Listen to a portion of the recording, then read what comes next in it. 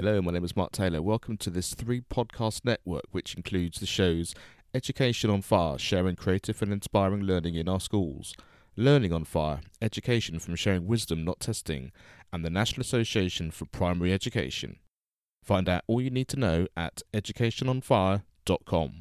Hello and welcome, this is Mark. I just wanted to come on before my interview today with Jonathan Levy to let you know how grateful we are that you decided to listen and download this podcast, and we're so privileged to be able to share some of the wisdom and education experiences from some wonderful guests. Today we have Jonathan Levy, and he is a serial entrepreneur and a published author and a podcaster, and he's born and raised in Silicon Valley. But the reason I wanted to mention all these things before we actually start the interview proper is that I know you're here on the podcast. He's got a book that's literally come out this week on the 3rd of September, and that book's called The Only Skill That Matters.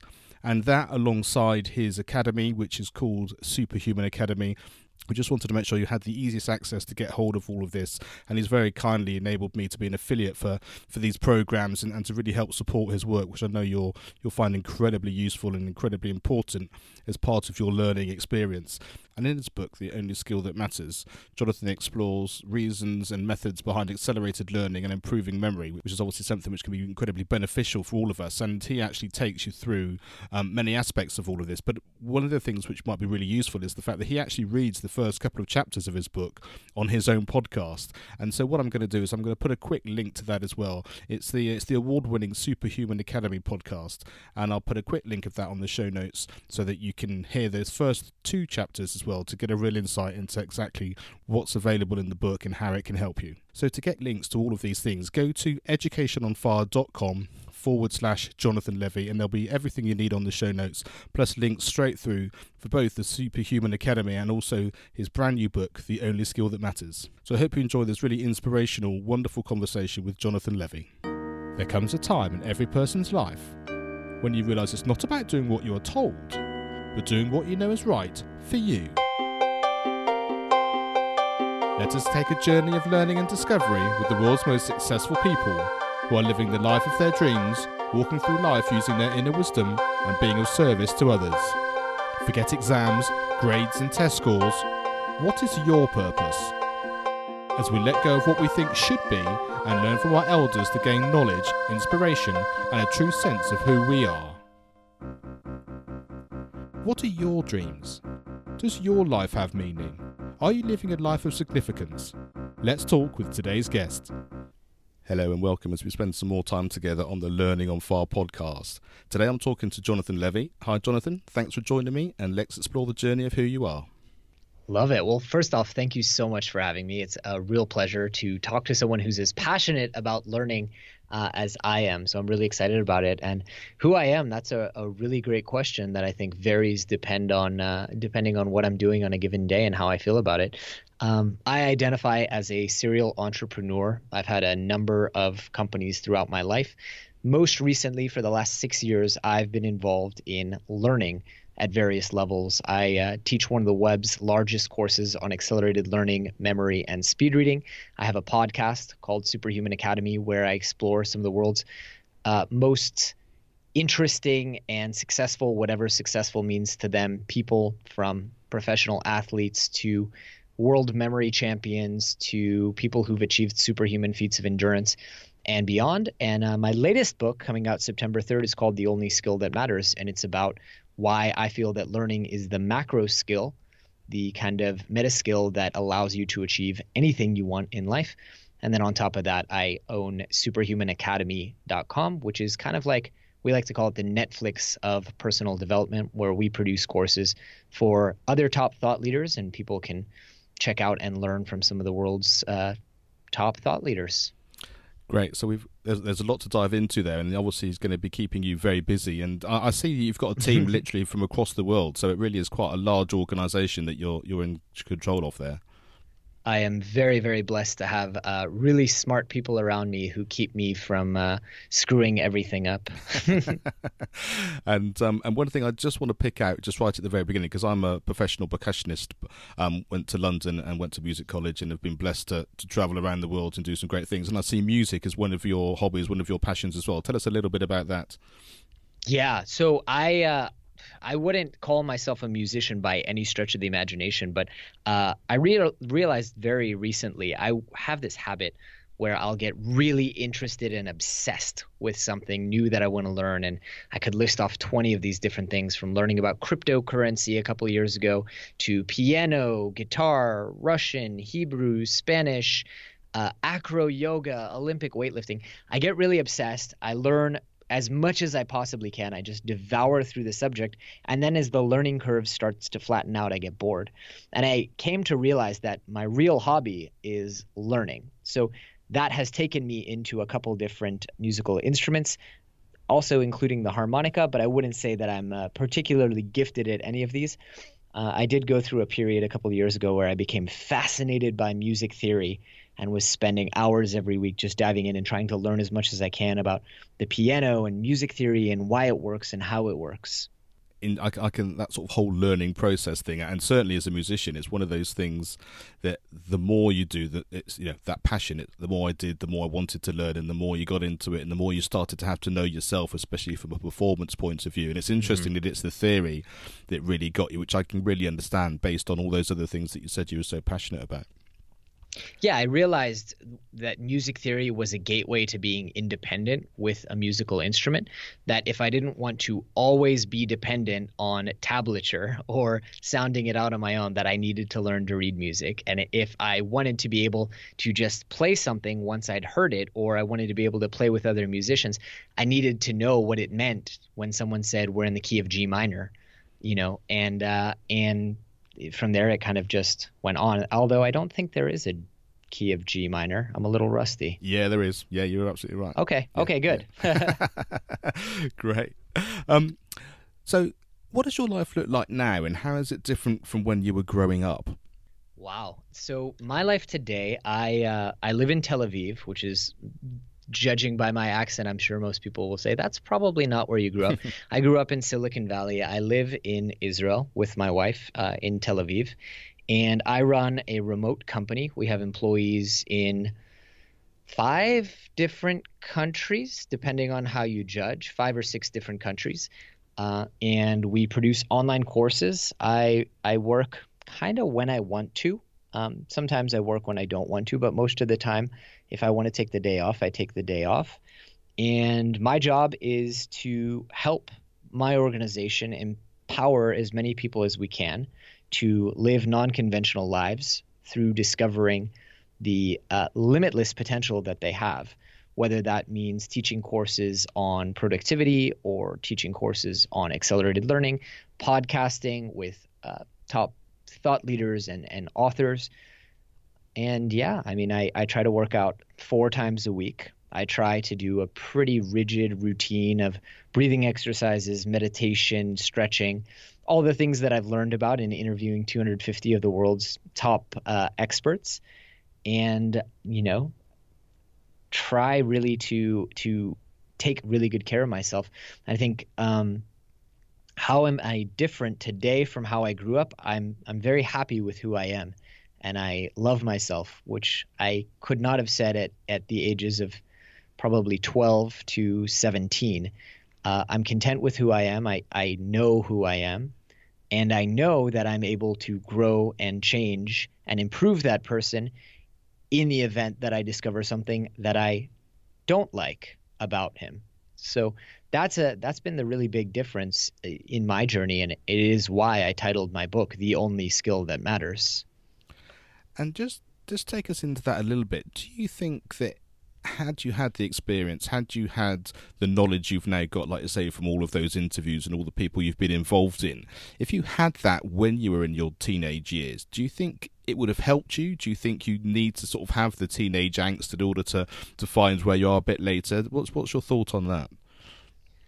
It depends how you could transmit the knowledge. I think if someone, zapped it into my brain or downloaded it, it probably would help me to some extent. Though I do believe all knowledge comes from the outside, but all wisdom has to come from the inside. And I think to take it kind of even a step further, I don't think, and I always like to joke about this in interviews, I don't think someone goes out and reads the number of books that I've read and interviews the number of people that I've interviewed and starts a podcast and website called Superhuman Academy because they had a wonderful, peachy adolescence. I think that you have to experience that pain, that, not to sound melodramatic, but that deep loathing of self to get to a point where you go, you know what, I just can't live with this person anymore. And I'm either going to change it or, the alternative, which thank goodness I never seriously attempted. But a big turning point in my life was when I realized, it was when my uncle Ernie, who's no longer with us, he was kind of like a grandfather figure to me.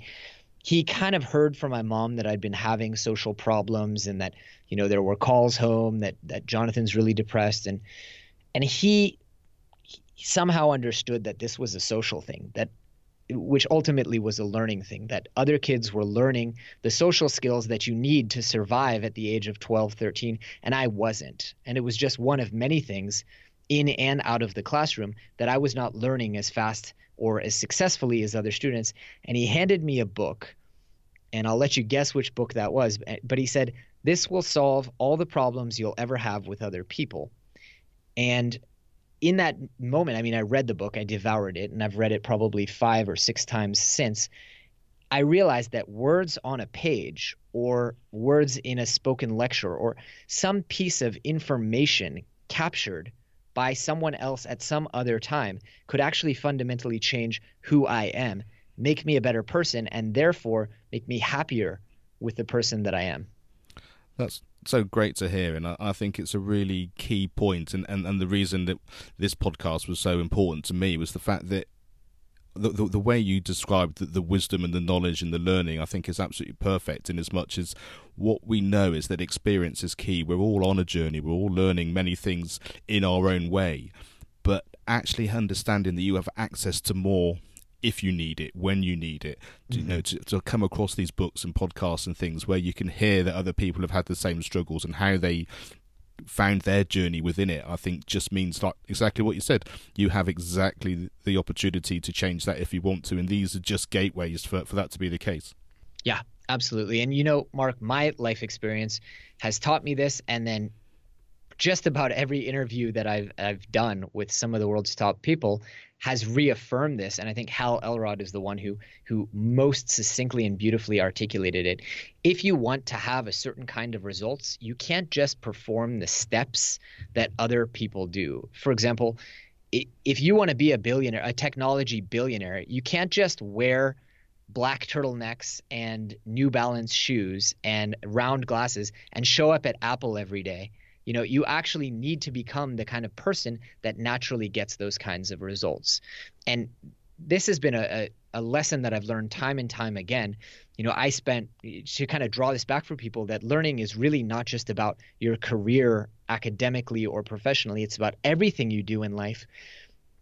I had this one problem after I fixed all these other health issues and pains and all these different social issues and self-esteem issues through learning. I had this one lingering thing that I just could not fix, and it was that I was not able to get into a healthy, happy, successful relationship.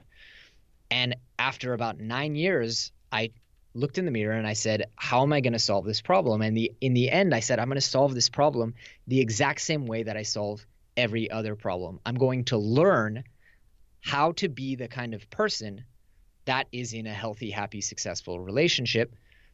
And I did. And I read a lot of books, and I talked to a lot of people, and I interviewed all kinds of people, and I did what it takes to become that kind of person, because ultimately that's what learning is, right? It is a software upgrade that changes who you are and how you show up in the world, very simply.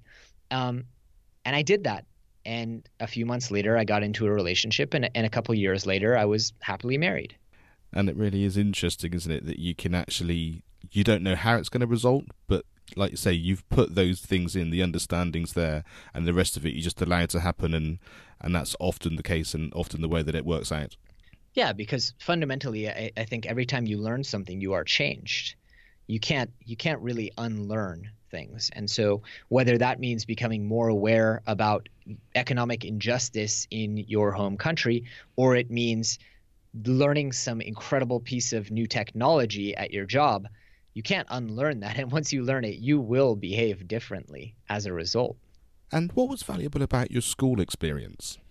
Yeah, well, a lot of different things. I mean, one, I had for all the suffering that I did, and nobody beat me in school. So I say suffering, fully knowing that there are people who had it much worse than I did. But for all of the unhappiness and not fitting in and almost being held back and parent-teacher conferences that went poorly, I had a few teachers who really left an impact on me and gave me the skills that today I look back and go, where would I be without that one teacher? The fact that I write for a living and also work with other thought leaders and experts who are so gifted in their field of study, but I work with them to formulate their words and extract their knowledge in a way that people understand. I owe that so much to my 6th grade core teacher, which core, being English and other studies. The fact that I have this fascination about the way that economies work and the way that businesses work, I owe that to my 11th grade economics teacher, and on and on and on. I think probably, though, the most valuable takeaway that I picked up in my schooling experience was the value of autodidactic learning. Because, Mark, I had this problem where I couldn't pay attention in class. I was the class clown, and I didn't learn the way that other people learned. And the way that the teacher explained might make sense to other people in the class, and to me, it didn't connect.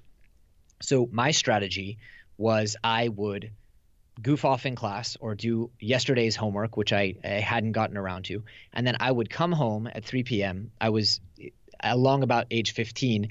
I was prescribed medication to be able to sit still and do my homework. So at that time, I would come home, I would take my medication, and then I would just catch up with everything that I hadn't understood. And what that taught me, why that's a valuable skill, is I learned that just because I don't learn the way that other people do doesn't mean that I'm not going to learn it, doesn't mean that I'm stupid. It just means that I learn differently.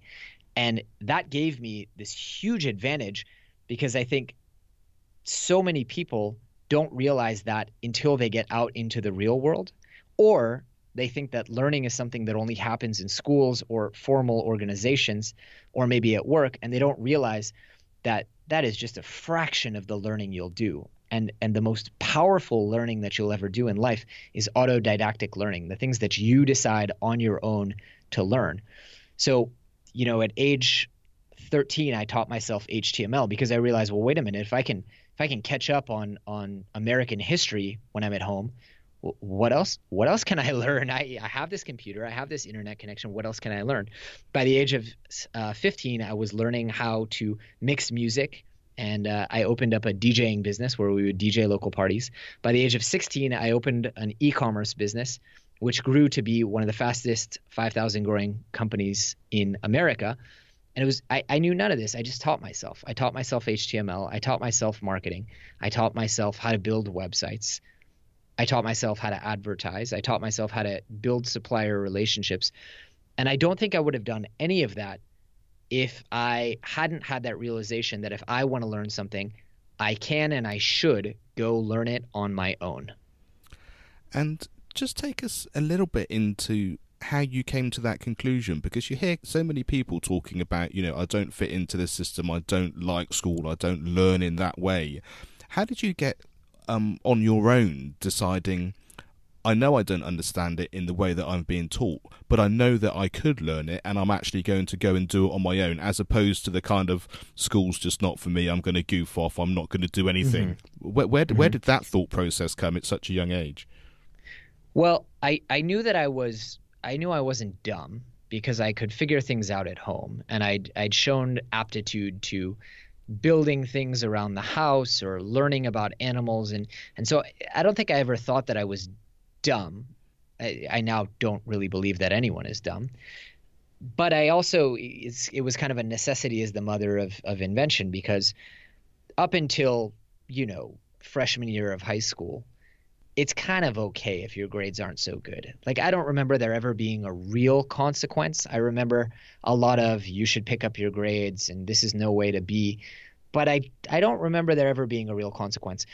By the time you hit freshman year, at least in the US, it's like your future is on the line here, kid. You need to get into a good university. And if you don't get into a good university, or never, the whole rigmarole, which is increasingly less true, I believe. But that was the kind of rhetoric. And I realized, I had realized as early as 8th grade that I didn't want to be a loser, right? I didn't want to be someone, and I have no judgment of anyone who's not, doesn't have higher education, but I didn't want to be someone who lived off my parents for the rest of their life.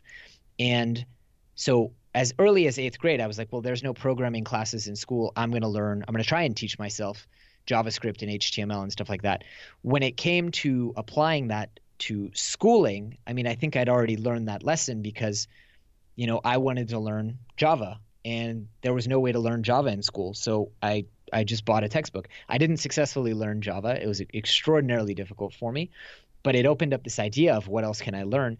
And then along about the time where grades started to matter, I said, well, I've got to find some way to close this gap because I'm not performing. In my first semester, I performed so poorly. I just wasn't surviving in that high school environment. So I had to close the gap somehow. And the only way I think I knew how was to just come home and relearn everything that I was supposedly learning in class. It's interesting because when I teach some of my pupils the drums and percussion, one of the biggest things that I've always forget and is always a big takeaway when it comes back to me is, but I can't do it like this. And then because it's one-to-one often, but try this, try that. How about thinking of it like this? And you go round and round very many different ways and you build up that relationship week in, week out. And you start to understand that this person works like this person works like that. This we can do orally, this we can do from learning the music and then the percentage of those combinations.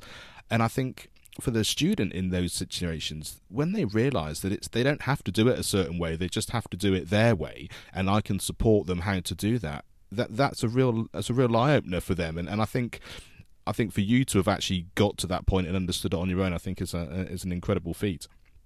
Yeah, and Mark, I love what you said because one of the things we teach in our Super Learner Masterclass is just the skill of asking questions, because there's this magical thing that happens when one human being explains something to another human being where information is communicated in waves, and it's just incredible, but it doesn't always work.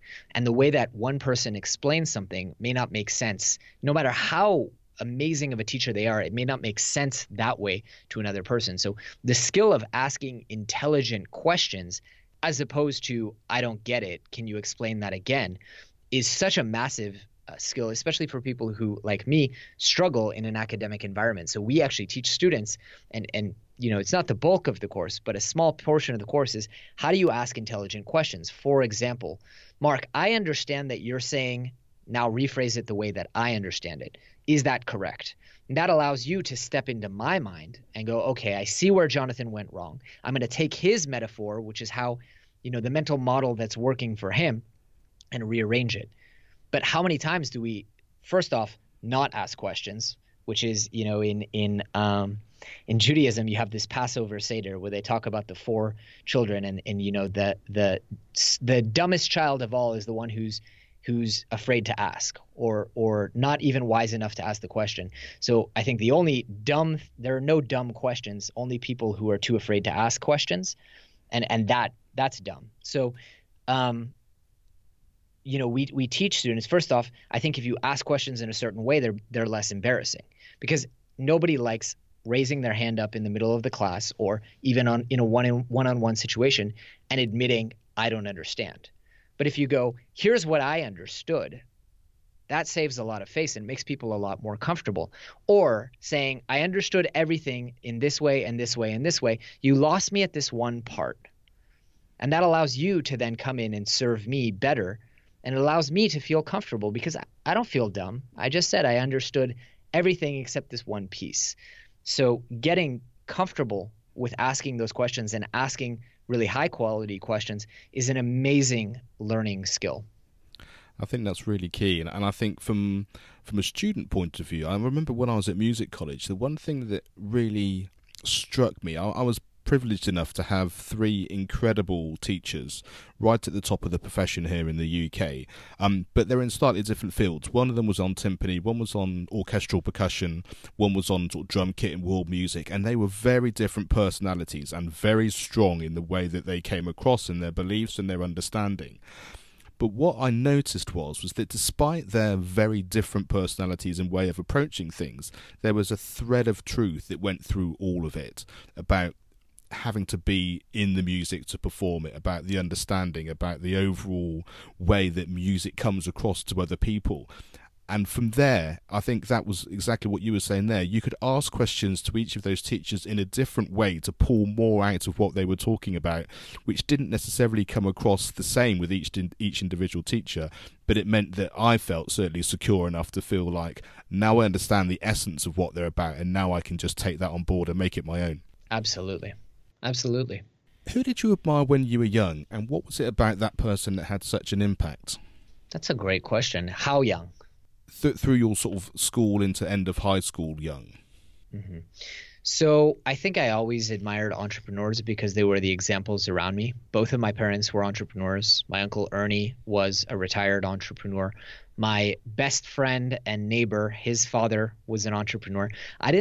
Growing up in Silicon Valley, I didn't have a lot of great examples of salaried employees, at least not on my block. Now today, so many multi-billion-dollar Silicon Valley companies have grown that, if you look at it, some of the wealthiest, most successful people, successful by the kind of standard metric of financial life balance, things like that, they are, execs at these companies. But I always very much admired entrepreneurs.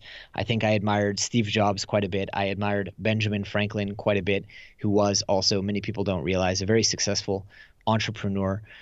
And yeah, those were my role models to the largest extent. Like entrepreneurs, I wanted to start my first quote unquote company when I was 4 years old. I had a business idea that I came to my parents with. I actually started my first company when I was 12 years old. And people often ask, like, what made you so brave or so bold to start a company at that age? And it was like, I kind of just thought that that's what you do, because those were my role models. If I wanted a new bicycle, every adult around me, when they wanted to make more money to buy a new house or pay for their kids' college, they just opened their own business. So I give a lot of credit, to the entrepreneurs in my life. And I think the people you surround yourself with is incredibly important, and the quote of you are the average of the 5 people you spend the most time with is very true. And I hope that by listening to so many people that we chat to on this podcast, that actually you start to hear these things over and over. So even if the people in your hometown aren't quite like that, or people that are in your school don't think along the certain ways that you do, that you can hear enough of these people who are coming and just saying, I did it like this, I did it like that, this is who I was taking inspiration from, so that you think, oh, actually there's a world out there beyond my immediate. And I think that's a really key factor. Absolutely. And if you're not in an environment where learning and growth and ideas are prioritized, it's worth changing environments. And I think in this digital age, isn't it, that environment you can find very quickly, and you can have a community of people all over the world that are there rooting for each other, but rooting for you too. And I think the one thing I've found as I've sort of got more and more into this online world of podcasting is that the support and the goodwill that comes from people just wanting to support everybody to live their journey in the way they can is just incredible. It's an incredible thing to feel. Right. What was the best piece of advice you've ever been given, and who gave it to you? Well, I think indirectly that piece of advice from my Uncle Ernie, that you have a problem, pick up a book and read about how to solve your problem. He didn't say it in those words, but if you looked at his life, he lived it. And he escaped the Holocaust when he was 4 years old, went to a country that he spoke none of the language in, which was the UK, lived there a few years, and then came to the US and had no education whatsoever, but just learned everything he needed to do to become a successful entrepreneur, successful family man. I mean, he didn't even have an example of family life because his parents were taken in the Holocaust when he was 4 years old. So think about all the learning that he did. And he lived that example, and in so doing gave me that advice, which was, you have a problem, learn your way out of it. Whether or not you rely on the help of others to teach you, or whether you rely on a book or a lecture, but you learn and you find your way out. My father also gave me a really valuable piece of advice, which was along those veins. He used to always tell me, Jonathan, what you have in your pocket, anyone can take, but what you have in your mind, nobody can. And I've really taken that to the bank, I think. And what advice would you give your younger self now? You know, I'm hesitant, because the butterfly effect would tell me that if I gave my younger self too much advice, then I might not be who I am today. And I rather like who I am today. It took me a long time to get to that point, but I really like who I am today. So I think I might just say, everything will be fine. There is value and there is reason and there is purpose to everything that you're experiencing now. And just love yourself. Improve yourself, but love yourself along the way. I think that's great advice, and I think one thing that struck me very recently, I was just walking around a local shop recently, and I saw so many different people in different seasons of their life. There was a family with a very small child sort of herring around. There was a middle-aged couple pushing, I assume was an elderly relative in a wheelchair, and I just remember sort of various stages of my life, being in those different scenarios, with my grandparents or our kids when they were young. And thinking back to me as a teenager growing up, and they are all seasons. They all have their benefits. They all have what they are, and I think that loving yourself, and I think accepting of where you are, because if you're a teenager, you can't be 20, and if you're in a position where you're looking after a child or you're looking after an elderly person, then that takes priority. It is what it is, and your life looks different than it will be maybe in 5 years' time or 10 years' time, and you don't know how that's going to pan out. And I think just that acceptance is a real key factor. Yes, and the old saying, you win more flies with honey than with vinegar. Well, it also applies to yourself. I'm all for self-improvement, and I'm all about, if you don't like something about yourself, don't accept it, change it, within reason, of course, because that's how I live my life, and I believe that every single day you should become a little bit better than you were the day before, but it's a heck of a lot more effective if you do that from a place of love and compassion than it is from a place of self-hatred. And I can tell you, because I've tried it both ways. What does your future look like? That's a great question. I really hope that my future looks like being a really engaged dad. That's my next learning challenge, is parenting, and I'm really excited to take it on, because I think in the business world, I've maybe achieved a lot of the things that I wanted to achieve, or decided that the things that I wanted to achieve were things that I shouldn't achieve, that were maybe things I wanted for my ego and not actually for the betterment of my life or the life of those that I love. And so I really hope that my future looks like continuing to empower people, but relying on the fantastic teamwork of others to have the same or greater impact, with me being less and less involved, so that I can focus on my family and myself and the things that bring me joy and passion. Yeah, absolutely love that. What book, podcast, video, film, song, or resource has had the biggest impact on your life, and why was that? Awesome. I'm really glad that you asked in plural, and so I can list as many. Yeah. So the book that my Uncle Ernie gave, if people are wondering, was Dale Carnegie's How to Win Friends and Influence People. Yeah. That's usually my go-to answer of what's impacted my life the most. Eckhart Tolle's A New Earth also deeply and profoundly impacted me. I have to give credit to Tim Ferriss's 4-Hour Workweek, because that really changed the way that I think about or thought about what my future should look like. When I was working 120 hours a week and imprisoned in a jail of my own making. Podcasts, there have been a few. Sam Harris had a chapter of his book, which I heard in a podcast on the Tim Ferriss Show. I ended up reading the whole book, but it's called Drugs and the Meaning of Life, which really impacted me and changed my thinking on the word drugs and drugs as a whole as a category. And also the book Sam Harris's Lying, really impacted me as well. And for those people that are obviously enthralled by what you've been saying, and there's, it sounds like we could probably chat for hours and hours, especially as you started talking about some of those books and some of the things you're into. Another million questions started to come to mind. But if people want to find out more about you and start to investigate who you are more deeply, where can they find you? Yeah, the first and best place is to visit superhumanacademy.com. That's where we teach our accelerated learning, memory, and speed reading masterclasses, as well as many others on health, personal productivity, creating a meaningful life, digital declutter. I mean, we have a whole library and we're growing it every single month, and people can join that for one really low rate, which is $49 a month. And people can also check me out on Twitter and Instagram at Entrepreneur, Newer at the end. I'm on Facebook, which I can send you a link for the show notes. And yeah, I would also encourage people to check out my new book, The Only Skill That Matters. It's being published by Lion's Crest on September 3rd. And that tells a little bit more of my story, but also weaves it in with a lot of the techniques, skills, and strategies that are being used by the world's top learners, people who set world memory championship records to do incredible things with the human brain and really exceed the limits of what we think is possible when it comes to learning. That's fantastic, and you're absolutely right. We're going to have links to all these things on the show notes. So if you go to educationonfire.com/Jonathan Levy, you'll be able to get exactly that straight away. So thank you, Jonathan, for sharing your wisdom and allowing us to learn from your wonderful experiences. It has been a pleasure, Mark. Thanks so much for having me. Thanks for listening to the Learning on Fire podcast. For more information, please visit educationonfire.com and follow the links from the homepage.